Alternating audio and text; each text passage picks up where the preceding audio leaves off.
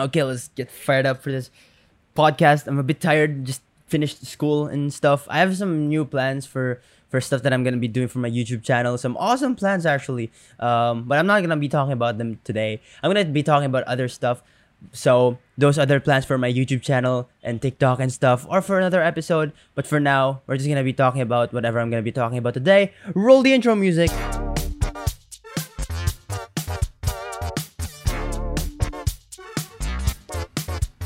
I just finished class. I just literally pressed the leave meeting in the Zoom meeting for my class today. Did I actually leave it? I don't know. Hopefully I did. I don't want to be talking like this in class. That would be embarrassing. Did I? Okay. Zoom is now quit. All right. Okay. I'm just scared. I don't want to get embarrassed and stuff. That would just be traumatic for me. I don't want to go through that all that stuff. Anyway. The class that I just left today is a class called Film Criticism. So, you all know what film criticism is. It's like an art form, a separate art form, in fact, that where you criticize films. It's not just film reviewing. It's much more than that. It's more like, watching films and then articulating what makes the film good or what makes the film bad. Now, we talked a lot about in this topic today in the film criticism class. We talked a lot about the bad reputation that film criticism has. The teacher that I have, he's a great guy. I love how he handles his classes. It's great. It's great. I really enjoy his classes, and I'm really learning a lot from it. He talked about how film criticism always has a bad reputation in the industry. Don't be guilty if you think that way, because it's really something that is happening right now. Is that film critics are looked down upon. They're like, some people call them failed artists who are just envious of other people's work. And all that kind of stuff. There's a lot of political tension between film critics and filmmakers. And I think what made this class really impactful for me is because it will actually, one way or another, will help me as a filmmaker to grow as a filmmaker. You might be asking yourself, Daryl, or you might be asking me by asking yourself, you might be asking the question, Daryl, why are you taking a film criticism class when you don't really plan on becoming a film critic? You're gonna be a filmmaker. You don't have to criticize films. You just have to make films. And truth is, that's a really good question. I also asked that myself. Why am I joining this class? I'm not gonna be criticizing films, and I think it's so much more of a deeper reason than asking myself what I'm gonna learn from the film criticism class. It's a much more deeper reason than that, because as artists, I'm sure all of you can agree with this. I'm sure all of you share the same sentiments as me. A lot of us as artists, we face the challenge of accepting criticism and taking criticism. In fact, a lot of people know that taking criticism is important in evolving in your artwork, in evolving your art, but yet we have a hard time taking them because emotions get in the way, and our own agendas and our own mindset, our own perspectives get in the way of us between us and the criticism that can actually be helpful for us. So I think deep inside, the reason that I joined this class is because I want to be able to broaden my perspective and learn more about what goes behind criticism, for me to have empathy in what film criticism is, and hopefully that will in turn will help me take more criticism in the future, and use that criticism to help me evolve as an artist. And so far, it's actually been working for me. I've gained a lot of new perspectives, and which I'm hoping to share with you in this podcast. And I've learned new things, and so far I'm having more empathy towards film critics and why they do what they do. Why do they spend all their time, even though they don't make much money from it, to to criticize films, to write about films, and really, it's something that they're passionate about. It's something that film critics are passionate about, not because they just want to talk about films, not because they just want to, because not they don't write criticisms for films, not just because, they just want to talk and say that, this film is crap and this film is good. It's actually something much more larger than that. The reason that they write criticism, the reason that they're film critics, is because they believe in the fact that their artwork, their art form becomes the cornerstone for the success of the film industry. There's this quote from this reading that we were asked to read. I don't really remember exactly what it is because I read it last night at like 2 a.m. It was something about opposition being the friend of art. And I just really want you to think about that for a minute, because I thought about it for a minute. Opposition is the friend of art. I don't exactly know if that's exactly what I read, but it's what I remember, and I completely agree with that.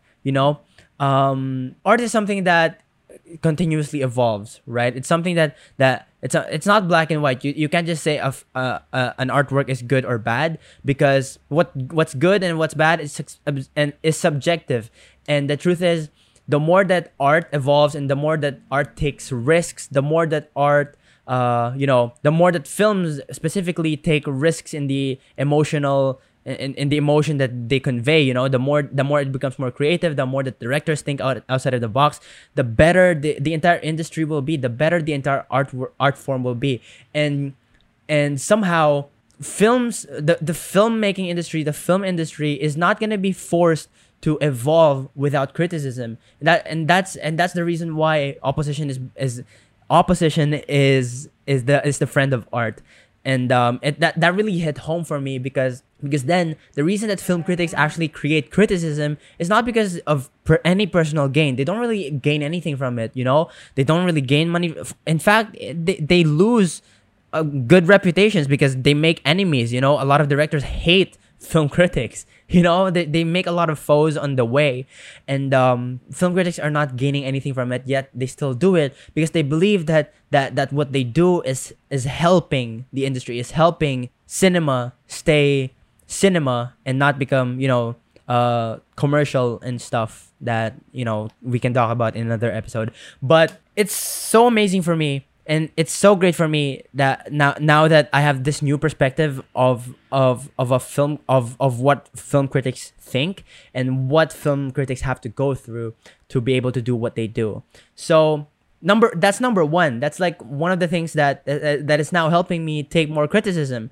And number two is that I realized, which is still connected from the first point, is that film criticism is not a direct attack on you, on me as a filmmaker, on us as filmmakers. Whenever we receive criticism, the reason that there's tension, the reason that critics becomes enemies of directors, which is sadly the case, is because it starts to become personal attacks on the artist. The criticism starts to become personal.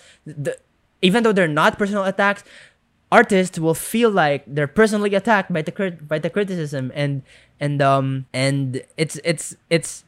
honestly something that I'm guilty of. Before, maybe even now, I'm still having trouble with accepting criticism because my emotions can get in the way. Whenever I get criticism in my artwork, make it YouTube comments or a criticism from a friend of mine, I feel like I don't really know how to explain it, what I feel inside, but it's like of course the work that I created is something that I'm proud of. It's something that is a part of me. It's something. Of course, it's not wrong for you to be proud of your work, right? It's not wrong, but that's also maybe the root cause of why it's hard for me to take criticism, and have with my emotions having to get in the way. But now that I have realized that criticism is another art form in of itself, and it's a part of a much larger whole, I realized that it's not a personal attack on me. Even though it's a criticism of my work, even though it's a criticism of the films that I make, of the videos that I make, it's not a direct attack on me, but it's more of a part of a larger system. It's part of a larger whole that it is much bigger than me. That is that of a world that does not revolve around me. And the more that I realize that, the more that I realize that criticism is not my enemy, but it is my friend, because it's a part of the system of filmmaking. The more that it's easier for me to accept criticism and to take it the way it is and help me evolve as a filmmaker, and all that kind of stuff. All right. So far, those are the things that are really helping me, and honestly, it's been so valuable for me, because whenever I receive criticisms in my comments, even though it's not as complicated as a film criticism, I still take on that mindset of knowing that these comments, they're not personal attacks for me. It's just part of a larger system. Comments were put there on TikTok for a reason, and it's helping. And these comments are what help the platform evolve and stuff like that. So these are not. Whenever you receive criticism, whenever you receive comments about your work, just know that it's not a personal attack for you. Maybe you even criticize stuff in your own mind, and that's okay, because it's part of the art. It's part of it's not art without criticism. The art is not complete without your art being criticized. And I think that's something that I'm really gonna take in my future endeavors, in my future works as a filmmaker. So I'm really excited about that. And lastly, I think I just feel like it's sad to know that these are what film critics have to go through. They have such a bad reputation, and the truth is, in other industries, it's not the same case. If you think about it, whenever you think of the kitchen industry, right? There are food critics, and what's sad about the comparison between the kitchen industry and the film industry is that food critics, they're heavily respected. Chefs respect food critics. They're like a lot of what they do, a lot of the work that they do, a lot of the evolution of their art is because they want to please the food critics. They want to make the food critics happy about their food. And it's not the same case with film. If you think about that, if you really internalize that, you'd realize that you'd realize how much of a bummer that is. And I think the reason that I'm telling you this message is because the same way that I'm really inspired right now, that I'm really motivated right now by my teacher, is the same way that is the same thing that I want to convey to you. If you're an aspiring filmmaker, if you just plan on becoming an artist in the future, just know that criticism is not your enemy. It's never gonna be. They're not there to attack you. They're there to help you, unless there's just a critic that's actually like personally attacking you and attacking your persona. But you should still know if that criticism is something that is proper criticism, or it's just blatant banter on your face, or like calling you ugly and stuff. Anyway, just know that proper criticism is something that you should be aware of, and something that you should really not fear, and something that you should actually be excited about, because it's actually a really beautiful thing to encounter. Yeah, hopefully one way or another, some of the things that I said, these are just things that are really fresh out of my mind, out of me, like just leaving that film criticism class. I try to be as authentic as possible. I don't script these podcasts. I just talk on top of my head, and hopefully I was able to convey some of the things that I'm really emotional about during that class to you guys, and hopefully it could be valuable to you one way or another. If it's not, then it's fine. Anyway, let's see. What else can I talk about for today? By the way, have you guys seen the new talk of the town, Snyder's Cut of Justice League? I actually got myself a copy today, and I'm really excited to watch it. Don't ask me how I got the copy. I don't want to incriminate myself, but I'm really excited to watch it tonight. Holy moly, I don't remember the last time that I've actually sat down and like watched a film just to like watch a film on my own and just enjoy it, because you know I'm in film school and all we do is watch films. All we do every day, we watch films, we analyze them, and then you know talk about the films and make essays about the films. And you know it's still a lot of fun. I'm really grateful that I'm able to just watch films for school. You know, I'm really new to that concept, but you know sometimes it could not be fun because there's pressure and you know deadlines and stuff, and it could be also stressful. So I'm really excited to just sit down and watch something. And I heard that it's actually pretty good. A lot of people liked it, and I'm curious to see what it looks like, and I'm really excited to watch it. Let me know if you guys have seen it, and I don't know. We can talk about it on our on the Discord server. You know, I've been having a lot of fun on the Discord server talking to you guys. So speaking of the Discord server, I've received a question, a singular question from what's her name, his or her name, Kael. Oh, I asked you to ask me a question, and they asked me a question on the Discord server, and here's the question. I don't know if you've already answered this on your vids, but what kind of film genre do you want to produce in the future? Really great question, Kyle, and I'm really excited to answer that today in this podcast. By the way, if you guys have questions, feel free to ask them on the podcast. I mean, on the Discord server, I have a channel called About the Podcast. On the Discord server, I have a chat room there. You can just check that out and ask me questions, and I'm gonna answer them in future episodes. But today, I'm gonna answer this question: what kind of film genre do you want to produce in the future?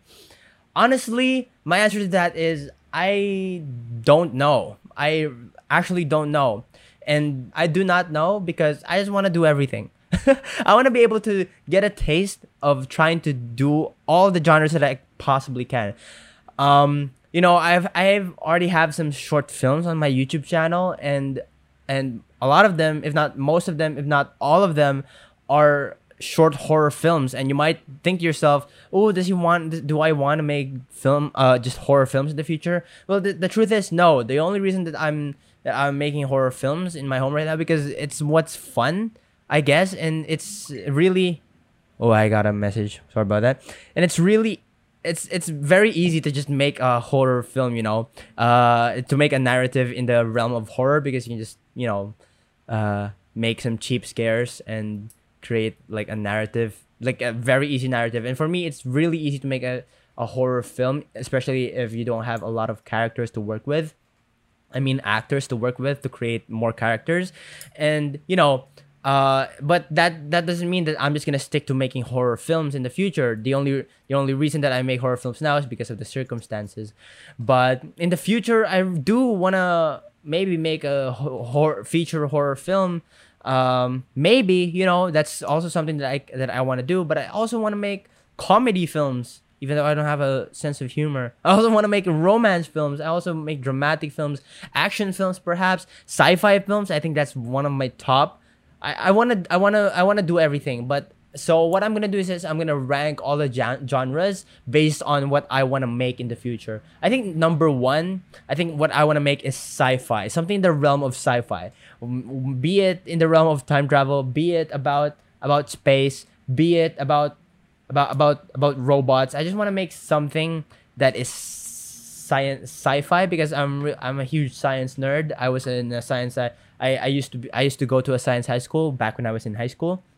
So that's something that I want to do. That's my number one. I think my number two would be romance. No, not romance. Drama stuff, like maybe romance in the realm of drama. I think that's something that I actually wanna work on too. That's my number two because that's my top two genre, because I don't know, there's just something about the romance genre and drama and that seems a bit challenging because it really requires you to have a really good relationship with the actors, because you know the performances are what's gonna lead the films to success. So that's something that I'm looking forward to, and everything else I think it's tied. You know, the horror films and everything else is tied to top three. So that's my ranking for what I want to do for what genres I want to make in the future. But one thing that I do want to say is that whatever genre that I'm gonna make, whatever genre it is, I do want it to not just be something, to not just be that genre in of itself, you know. So an example that I can give you is like Get Out, right? Get Out is a horror film, and at the same time, it's also a political film that talks about race and stuff. So I think in the future, what I'm gonna keep in mind when making my films is to make films with a message that I really believe in. If you know what I mean, be it political, be it personal. I want my films to have an impact, whatever genre they have. So even though it's gonna be a sci-fi film about time travel, I want it to have like a subtext of something that I'm passionate about, of a message that I want to put out in the world. That's my ambition. You know, we all have our ambitions. I'm not saying that I'm gonna make it's 100% gonna happen, but you know, that's the thing that I'm working towards, and that's the reason that I want to become a filmmaker, is because film is just such a strong way to, you know, spread your message, to have a voice and stuff. I guess that's about it. That's about it. I hope I answered your question, Kyle. Again, guys, if you have any questions, feel free to ask me in the Discord server, however you want. You can also tweet me. Probably gonna look at that. Or you can DM me maybe on Instagram, and let's see if you're too shy to ask your questions in public. Even though you're gonna want it on the podcast for some reason, if you want it to be anonymous or something, you can DM me on Instagram, stuff like that. You can shoot me an email. You know, everything is in the show notes. Or if you can't find the show notes, you can just go to the link in my Instagram bio or TikTok bio or stuff like that. You can email me, whatever. Again, that's all the time that I have for today's podcast. I still have some homeworks to procrastinate and to cram and to stress about. So thank you so much for listening.